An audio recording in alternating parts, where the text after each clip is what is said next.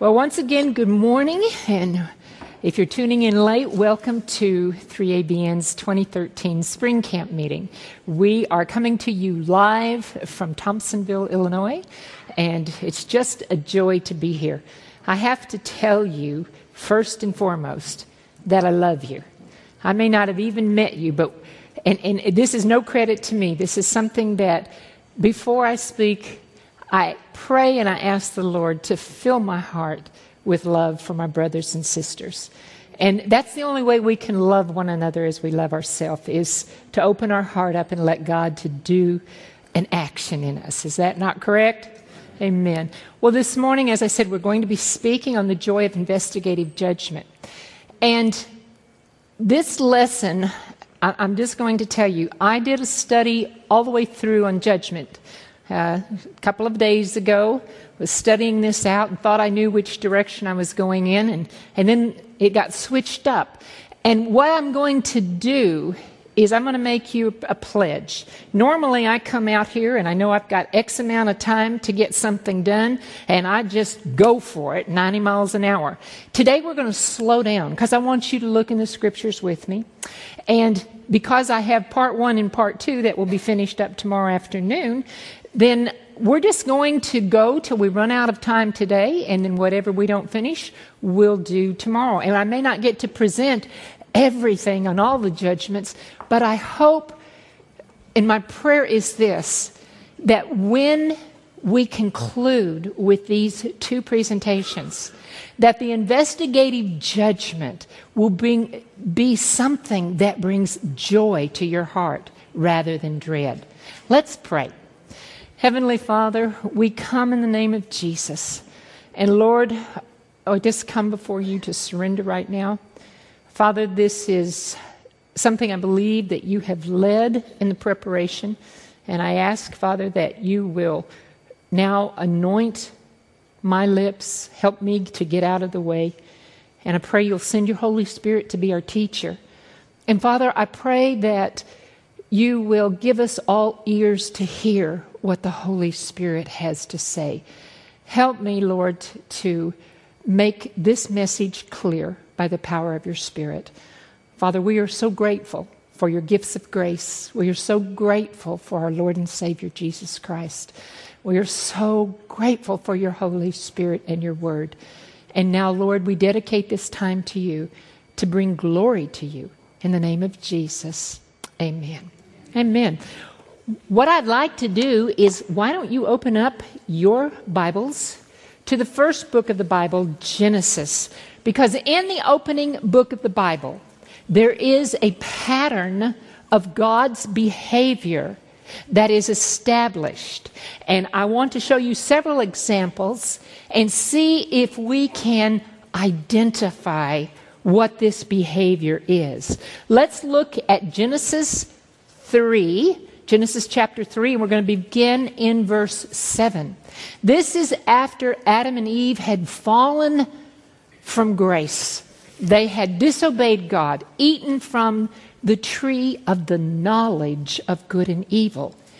And when they did, the Shekinah glory, the covering, God's light covering, had gone away from them, and they found themselves naked in their shame. And you know what? We're all naked before the Lord. I mean, our sin just makes us naked before the Lord, doesn't it? Until we get the robe of righteousness. So after their disobedience, they are hiding from God's presence. And let's look at, actually, we're going to begin in verse 9. Genesis 3 and verse 9. And the Lord called to Adam, and he said to him, "Where are you?" Do you think God knew where Adam was? So he said, Adam said, "I heard your voice in the garden. I was afraid because I was naked and I hid myself." And then God says, "Who told you that you were naked? Have you eaten from the tree of which I commanded you that you should not eat?" And the man said, "Oh, it's that woman you gave me to be with me. She's the one that gave me of the tree and I ate." And the Lord said to the woman, "What is this you have done?" The woman said, "Oh, it's that serpent who deceived me, and I ate." So the Lord is asking, where are you? Who told you you were naked? Have you eaten of the tree which I commanded you not to eat? Did God know the answers to these questions? And then he says, what is this you have done? Why is God coming to them with these questions? He is a righteous judge and a loving creator. He's testing their hearts. And he knew the answers before he asked. And what does God do? He judges the sin and he redeems the sinners. He curses the serpent. He curses the ground. But for Adam and Eve, he makes a sacrifice of a lamb so that their nakedness and the shame of their nakedness may be covered. Now, let's look at a second example. Turn to Genesis 4. We're going to try to figure out what is this pattern of God's behavior. Genesis 4, verse 9. This is the story of Cain and Abel. They both brought offerings to the Lord. They knew about the sacrificial system. Abel brings the offering that God asks for, the offering of blood. Cain, he thinks, no, I'll worship God in my own way. He brings an offering from the ground, something that he has harvested. And the Lord knows that Cain has murdered Abel, his righteous brother, because he was angry that God accepted Cain's sacrifice, but God rejected his. So the Lord says to Cain, where is Abel, your brother? Cain says, I do not know. Am I my brother's keeper? And God said, what have you done? The voice of your brother's blood cries out to me from the ground. What is God doing here? He presents the true nature of Cain's sins to him in a loving attempt to get Cain to repent and turn back to him.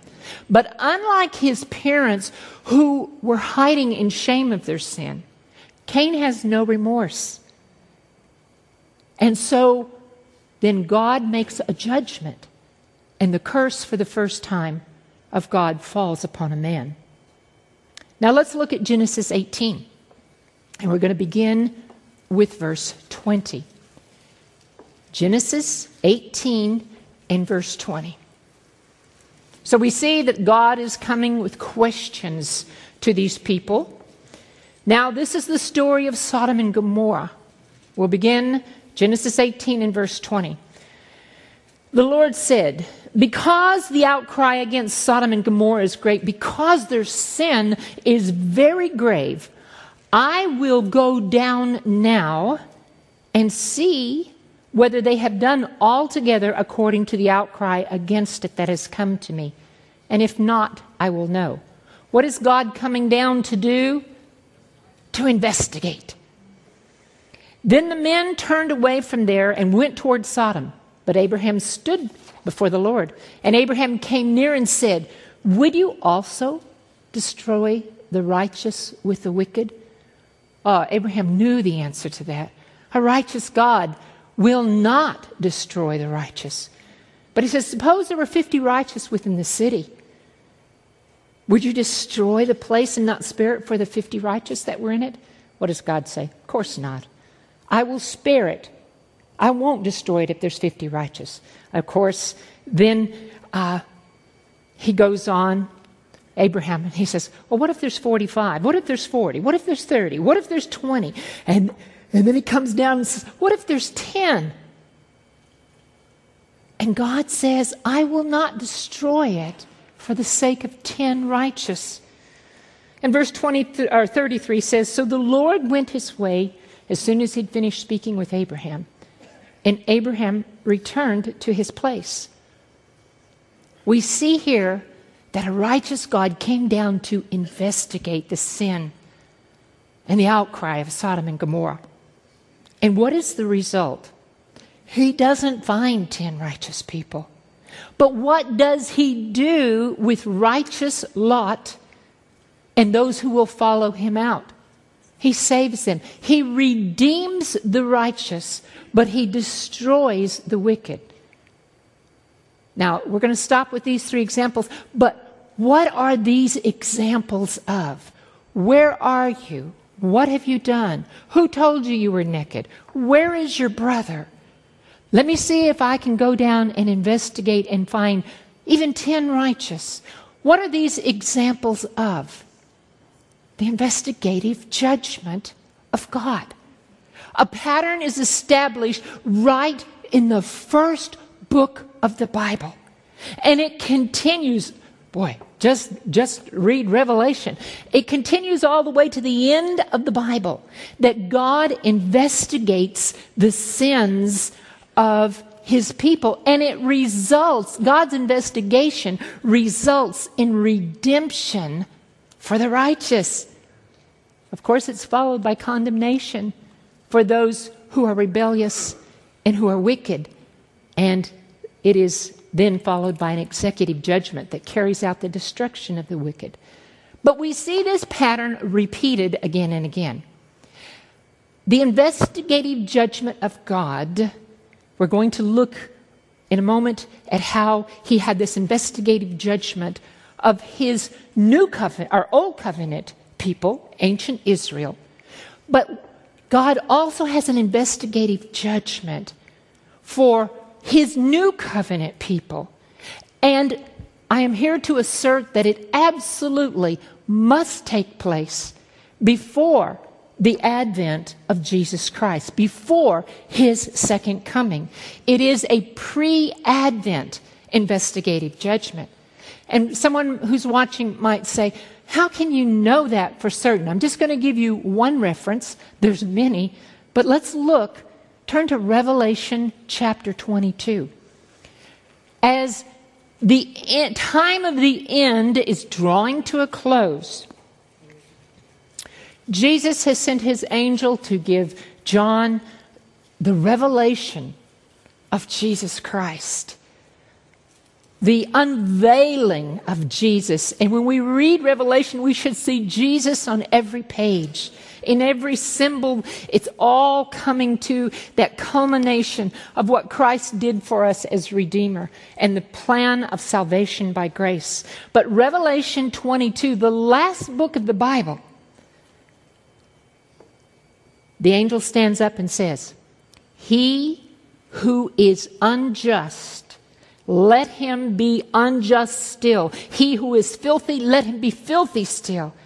He who is righteous, let him be righteous still. He who is holy, let him be holy still. What does this mean? It's the end of probation. This is where probation ends. And it's right before Jesus comes, because now Jesus says in verse 12, and behold, I am coming quickly, and my reward is with me to give everyone according to his work. If Jesus is bringing his reward with him, if he is coming down to resurrect all of the righteous in that first resurrection, there has to be a judgment, an investigative judgment that has already taken place in heaven. It's not that Jesus is in the air and going, eeny, meeny, miny, mo. It's not that when he's coming, he's saying to his angels, okay, gather this one, this one, this one. No, the ones who are alive already have the mark of God on their forehead, right? So there is this pre-Advent investigative judgment that happens in heaven. And then Christ comes to execute it. Revelation 14:7, you all are familiar with this. This is the first angel's message of the three angels' message. And I have to tell you something funny. Recently, one of the local people here, and I confess, before I started watching 3ABN, if somebody had said three angels' messages to me, it wouldn't have made a lick of sense. See, I grew up in the Church of Christ. We weren't even allowed to study the book of Revelation. And then, as I studied my way out of that, there's many things the Lord taught me, But boy, I was clueless when it came to prophecy because I didn't understand that Daniel unlocked Revelation. So if someone had said something about the three angels message, yes, I'd read Revelation several times, but it didn't stand out to me. I didn't understand it.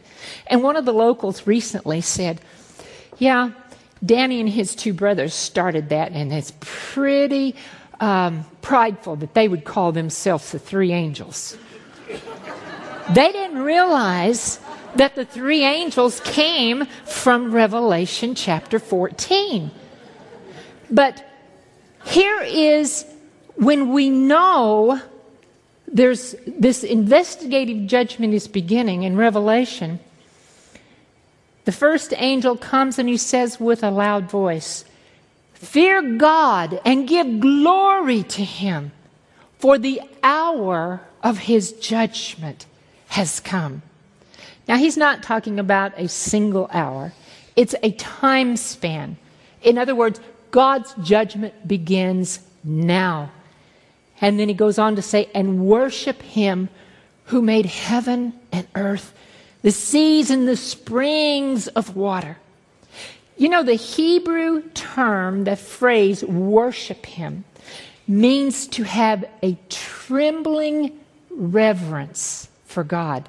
A reverence that in Hebrew understanding was expressed with loving obedience. What did Jesus say in John 14:15? "If you love me, you will keep my commandments." And the verse that when people say to me, and sometimes people do, I teach a lot about grace, but people will say, "No, you're teaching grace plus works." No, I'm not. Listen. We're saved by grace alone. It isn't grace plus works.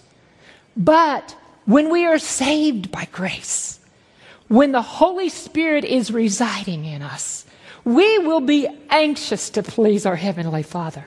We will love him. We will walk in obedience to his commandments. And 1 John 2, 3 through 4, this is an easy one to remember. 1 John 2, 3, 4. That's so easy to remember. And when people will say, "No, you insist on obedience," it's not I who insists on obedience, it's God. And here's what John wrote in 1 John 2. He says, "Now by this we know that we know him." What did Jesus say in John 17:3?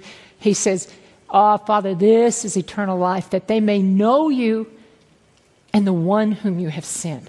Know you in an intimate way, a personal way. And he says, here, John's saying, "Now this is how we know that we know him, if we keep his commandments. And he who says, 'I know him,' and does not keep his commandments is a liar, and the truth is not in him. But whoever keeps his word, truly the love of God is perfected in him." Now we're continuing on in verse 5 here, and it says, "By this we know that we are in him, in Christ. He who says he abides in him ought himself also to walk just as he walked." Oh, are you in Christ? Then God is calling you to a life of sanctification, which is just a big word that is synonymous with holiness, which is a word that scares some people, but they mean exactly the same thing. Holiness and sanctification are synonymous. They're equal terms, and they both simply mean to be separated from sin. Because God sent Jesus to destroy the works of the devil, to create in us a new heart, that we might be born again as new creatures.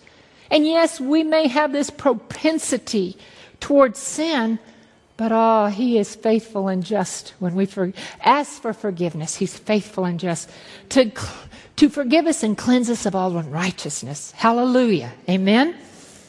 So basically what we're seeing is that an investigative judgment must be made to see who is fitted for heaven and who is not. There are professed believers who will have no part in obedience.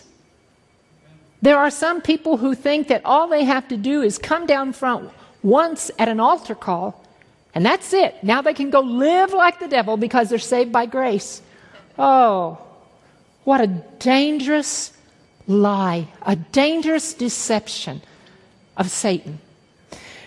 But what has to be done is to see, okay, who's wheat, who's tares, who's the sheep, who's the goats. And then Christ will return for his people and separate the sheep from the goats and the wheat from the tares. There are phases of the final judgment of God. And we have entered the first phase of God's final judgment. I studied this out, and I hope we'll have time to look at all of these phases tomorrow. We may not. We're just going to let the Lord lead in this. But let me just tell them to you very quickly. What I have identified is 5 phases to God's final judgment. The first phase is the pre-Advent investigative judgment, which began, and we'll prove in a moment, in 1844. And this is a judgment in which God the Father is the judge. The second phase is the enforcement of the heavenly court's judgment, the pre-investigative judgment, when Christ returns to the earth. So it is after the first resurrection that this is executed and the wicked are destroyed by the breath of his mouth and the brightness of his coming. The third phase of God's final judgment takes place during the millennium. It is a deliberative phase. The judges are the saints of God. This is when the books are opened. And we are not judging people and fallen angels. We're not judging the wicked and fallen angels to determine whether they're saved or not. Because let me tell you something. The seal, the fate of all people is sealed during the investigative judgment. If you miss this first part, you're out. What we're investigating at this point is to understand God's righteous judgment. To see, there's going to be people there that we're going, why are you here? And there's going to be people there who you're saying, God, why isn't my mother here? My precious little saintly mother? Shouldn't she be here? And God is going to open the books and let us see the records so that we will be totally satisfied and recognize that by the end of that 1,000-year millennium, we will recognize that God is truly righteous and that all of his decisions have been correct. Then, after that deliberative judgment, then's when the New Jerusalem comes down. There's the final battle. Then there is the great white throne judgment. Now Jesus is the judge, and this is the judge of the wicked. This is the time when all will stand up. All of the wicked have been resurrected in the second resurrection, and they will all be standing before the Lord and finally see it. They will kneel down, and every knee will bow and confess that Jesus Christ is Lord. And the fifth phase is the implementation of the executive judgment. This will be the execution of the sentence. When God destroys the earth, makes it a lake of fire, and then afterwards recreates the earth.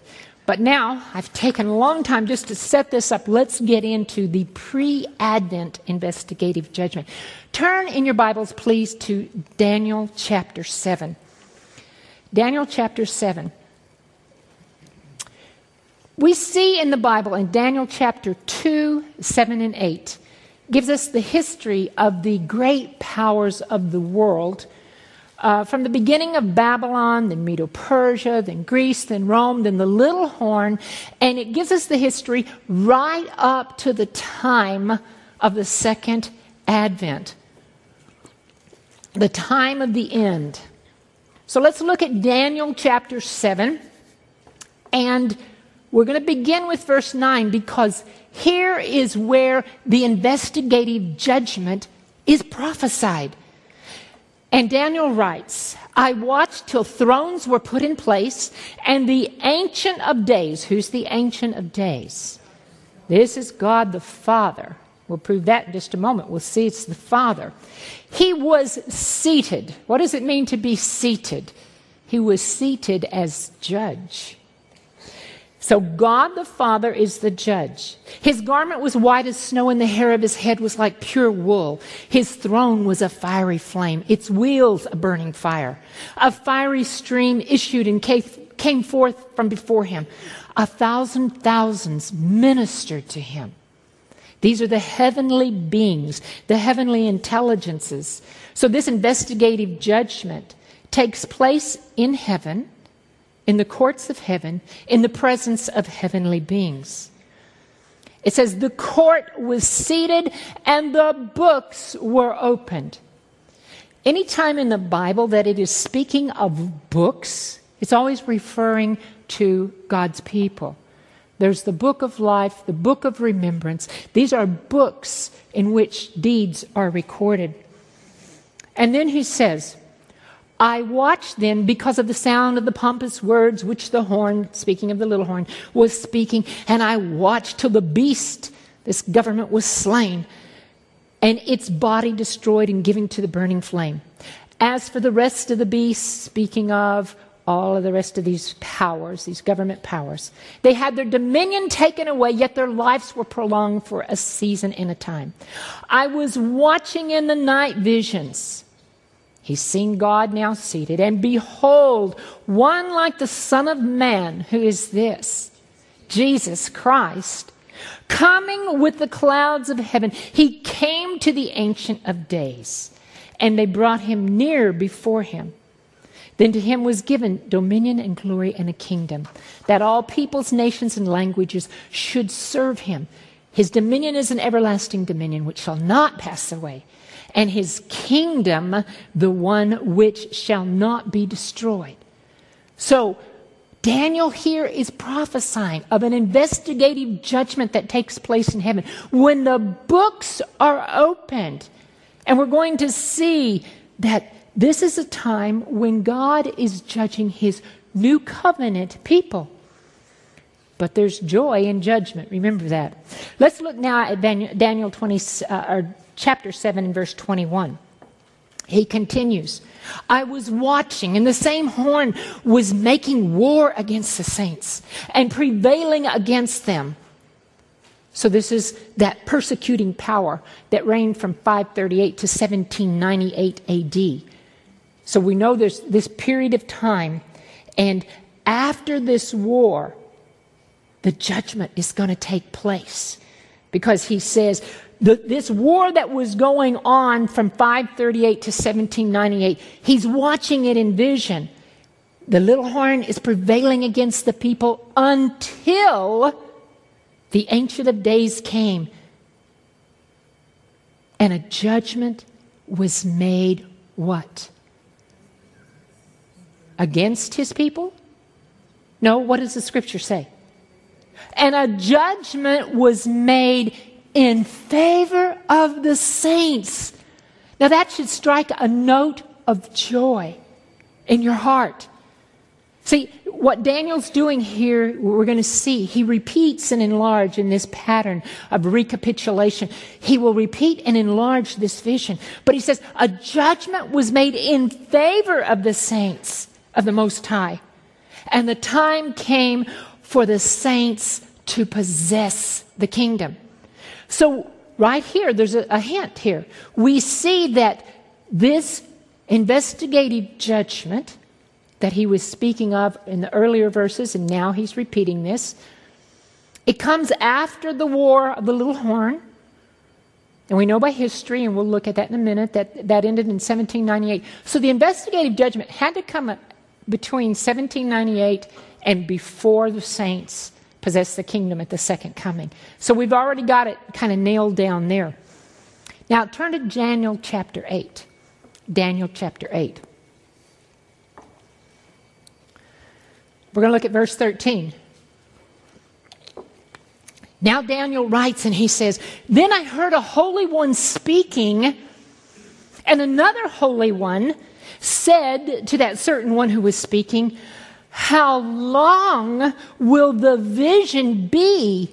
How long is this war, this little horn power going to reign is what he's actually asking here. He says, how long will the vision be concerning the daily sacrifices and the transgression of desolation, the giving of both the sanctuary and the host to be trampled underfoot? You know, Daniel's having a lot of problems with this. He's inquiring about the trampling down of the daily priestly ministry of Jesus Christ, of the burnt offerings, the showbread, the lamp that was always lighted, the continual burning incense, the perpetual fire on the altar of the sacrifice. And he's saying, how long, O Lord? Now, here is the key scripture. Verse 14 of Daniel 8. And he said to me, the angel who is explaining the vision to Daniel, for 2,300 days, then the sanctuary shall be cleansed. The Amplified adds, and restored, because the verb here expresses the idea of restoration of the order. So this key verse here is saying, this first part of the vision that you see before God is seated and the books are opened, it's going to last 2,300 days. Now, we see in verse 13 the daily priestly service, which the little horn attacks. But in verse 14, we see the yearly service of the high priest, the cleansing of the sanctuary. And when the 2,300-day prophecy ends, the investigative judgment and the cleansing of the sanctuary begins. Once a year, the high priest, and he alone, entered into the most holy place to make atonement for the people, to cleanse the sanctuary. This was the Day of Atonement, Yom Kippur. And on this day of judgment, it was also called a day of judgment, he made the atonement according to the sacrificial laws of Leviticus 16. Now, get this point though. In this earthly scene of the sanctuary and the Day of Atonement, the judgment centered around God's people alone. Only God's people were judged on that day. Non-Israelites were not included in this group. So what happened on behalf of the congregation, on the Day of Atonement, the high priest sprinkled the atoning blood of the authorized sacrifices on the mercy seat. First for himself, and then for the collective errors and sins of ignorance of the nation. Turn to Hebrews chapter 9 and let's look at that. Hebrews chapter 9 and verse 7. You know, the services of this most sacred of all ceremonial days, what it represented was cleansing from sin and reconciliation to God through the atonement of blood. So Hebrews 9 and verse 7, he says, but into the second part, speaking of the second part of the sanctuary, there was, the first part was the holy place, the second part was the most holy place.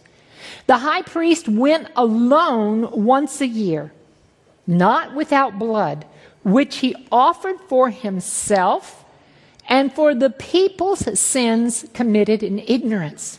So he goes in to cleanse everything from sin, and that blood reconciles people to God. Remember, it's only God's people.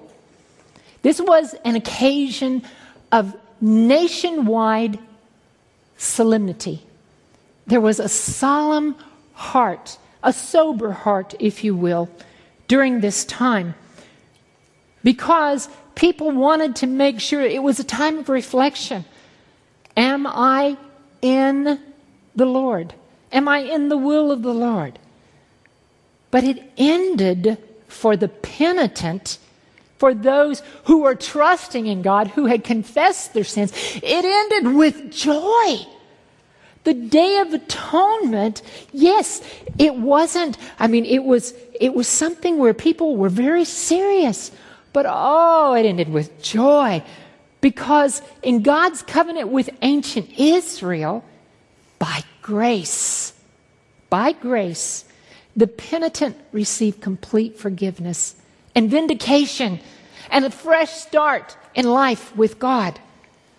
But for the rebellious Israelites who would not follow God's law, who refused to humble themselves and remain faithful to God, the day ended in condemnation and even death.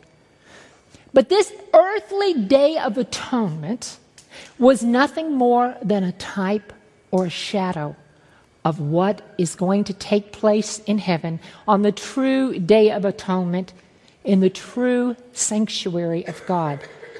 It pointed to Christ's atoning sacrifice on the cross and the cleansing of the heavenly sanctuary.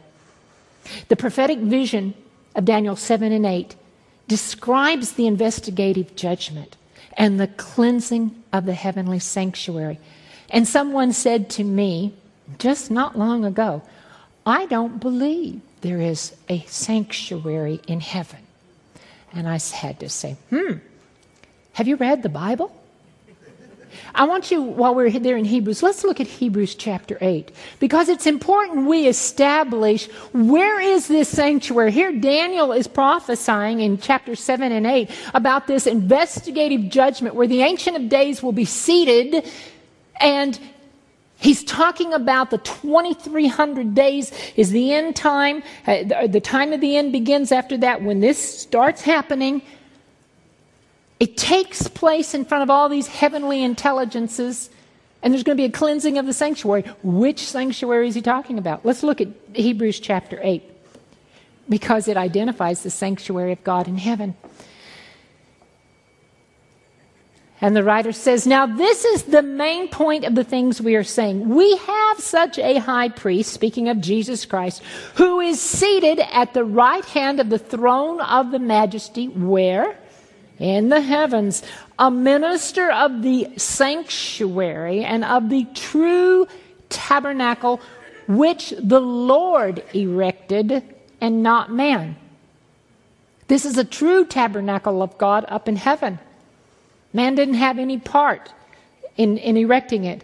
And he says, for every high priest is appointed to offer both gifts and sacrifices. Therefore, it is necessary that this one, capital O, Jesus Christ, also have something to offer. For if he were on earth, he would not be a priest, since there are priests who offer the gifts according to the law, who serve the copy and shadow of the heavenly things. The priest who served on earth, it was a copy and a shadow of the true sanctuary.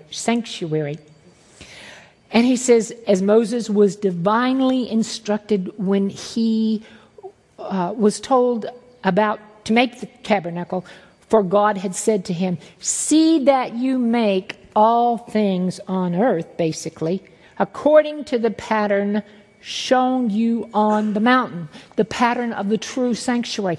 Now let's look at Hebrews chapter 9, again, verse 23. Therefore, it was necessary that the copies of the things in the heavens, everything about the sanctuary was just a symbolic copy of what was up in heaven, that it should be purified with these, but the heavenly things with themselves with better sacrifices than these. For Christ has not entered the holy places. What does he mean by holy places? The holy place and the most holy place.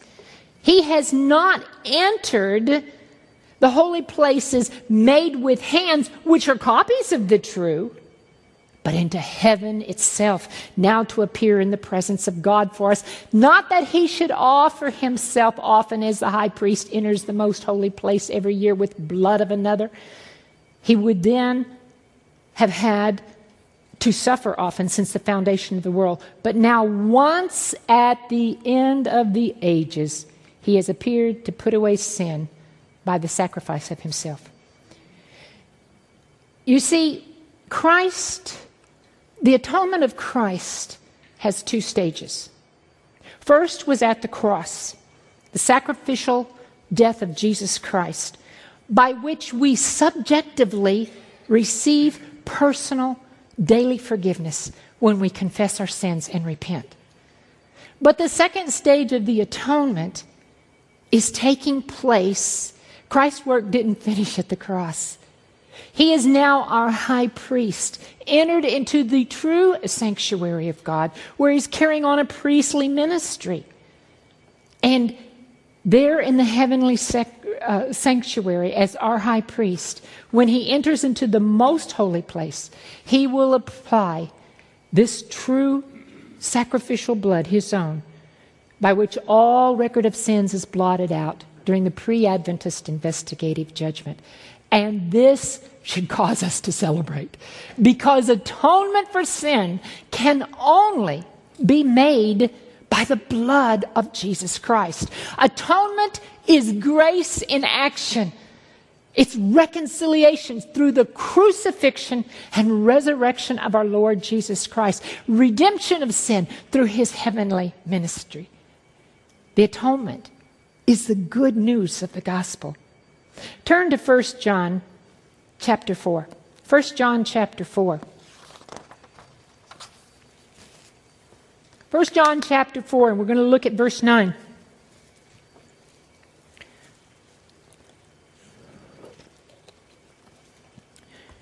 In this, the love of God was manifested toward us, that God has sent his only begotten Son into the world that we might live through him. And this is love, not that we love God. Oh no, our selfish nature can't even love God the way we're supposed to, unless we open up our heart and let God fill our heart with the love of the Holy Spirit. He says it's not that we love God, but that he loved us and sent his Son to be the propitiation. Very, very close to atonement. Atonement is to apply and cover over. So propitiation is the sin covering. He is the propitiation for our sins. No one can stand before God with a record of good acts for salvation. No one. Isaiah 64 and verse 6 says that all of our righteousness is as filthy rags before the Lord. It doesn't matter. Shelley Quinn can be the best little girl. Well, not little at 6 feet tall, but the best girl that she can possibly be. It doesn't matter, because when I get into the brilliance of the light of God, my sin-stained garment would show. Have you ever, especially if you're washing something white and you're in your laundry room and you think, oh yeah, that looks really good, and then you get it out in the sunlight and you see there's still a spot? That's the way it is. There's nothing we can do to cleanse ourselves. Our righteousness is as filthy rags before him. We are not saved by works. We are saved by grace. When he gives us the robe of righteousness of Jesus Christ, of his perfection. Salvation is a gift. It is not grace plus works. Oh, Lord, help us to understand that. Help us to understand that. But we're going to look at the fact that works is proof of our profession of faith. We'll look at that probably tomorrow. But remember this, we can only stand in the investigative judgment. We can only stand in the righteousness of Christ for salvation.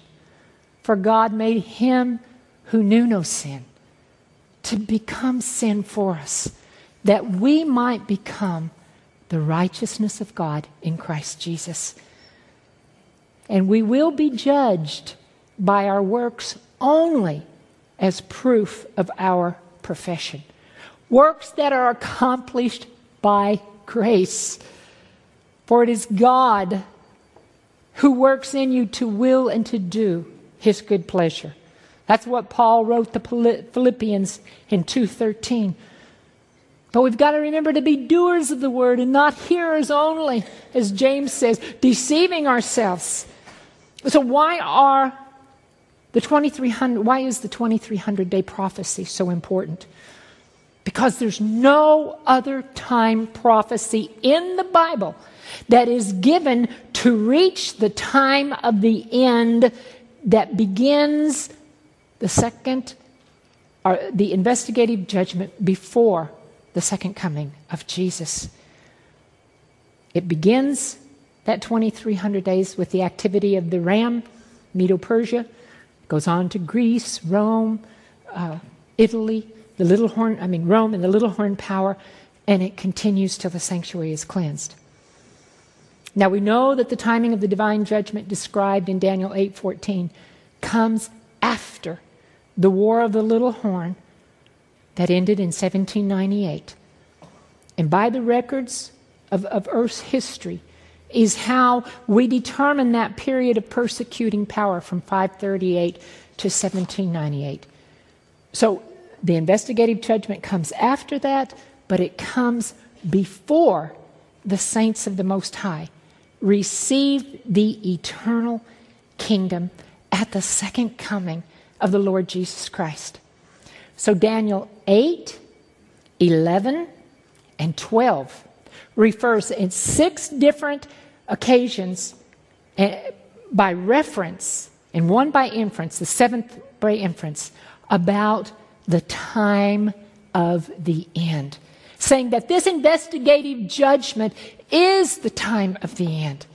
And tomorrow, when you come back, I hope you'll all be here for, I think it's 2:30 tomorrow. We're going to, I won't be in the morning slot tomorrow, but we're going to take a look at this, and we will see how the 70 weeks are lopped off. That first 70 weeks was a probationary period and an investigative judgment for that. And in prophecy, that's 490 years of investigative judgment and probationary period for God's people of the Old Covenant. And so far, right now, we've only been less than 170 years since 1844 in this investigative judgment for His New Covenant people. But the thing is, we don't have a prophetic time period. We know this is the time of the end, and the events will be rapid. So we don't have time to waste. But what we know is that the conclusion of the 2300 days begins the time of the end, and it brings us to the last church age of Revelation, the church age of the Laodicean church. You know what Laodicea means? It means a judging of the people. That's what Laodicea means. And when this judgment begins, we know that the time of the end is at hand. And if we can identify in Scripture when the 2300 days begin, we can also identify the time of their ending and the beginning of this cleansing of the sanctuary that Daniel 7 talks about the investigative judgment, and Daniel 8 talks about the 2300 days. You have yet to see, I hope you've gotten a little glimpse of the joy of investigative judgment, because the Ancient of Days comes and He makes judgment in favor of His people. See, if you are in Christ, you have no reason to fear the investigative judgment. You have assurance of salvation, and you will only stand in the righteousness of Jesus Christ. And just as the Day of Atonement for ancient Israel, yes, they were sober-minded, they were reflective, checking themselves to see that they were in God, making certain that they had confessed and repented of their sins. But just as that day ended in joy for God's faithful people, for the penitent, so will the investigative judgment of God end for us. So we encourage you to tune in again tomorrow. Our time's all gone. It went quickly, but thank you. This media was brought to you by Audioverse, a website dedicated to spreading God's Word through free sermon audio and much more. If you would like to know more about Audioverse, or if you would like to listen to more sermons, please visit www.audioverse.org.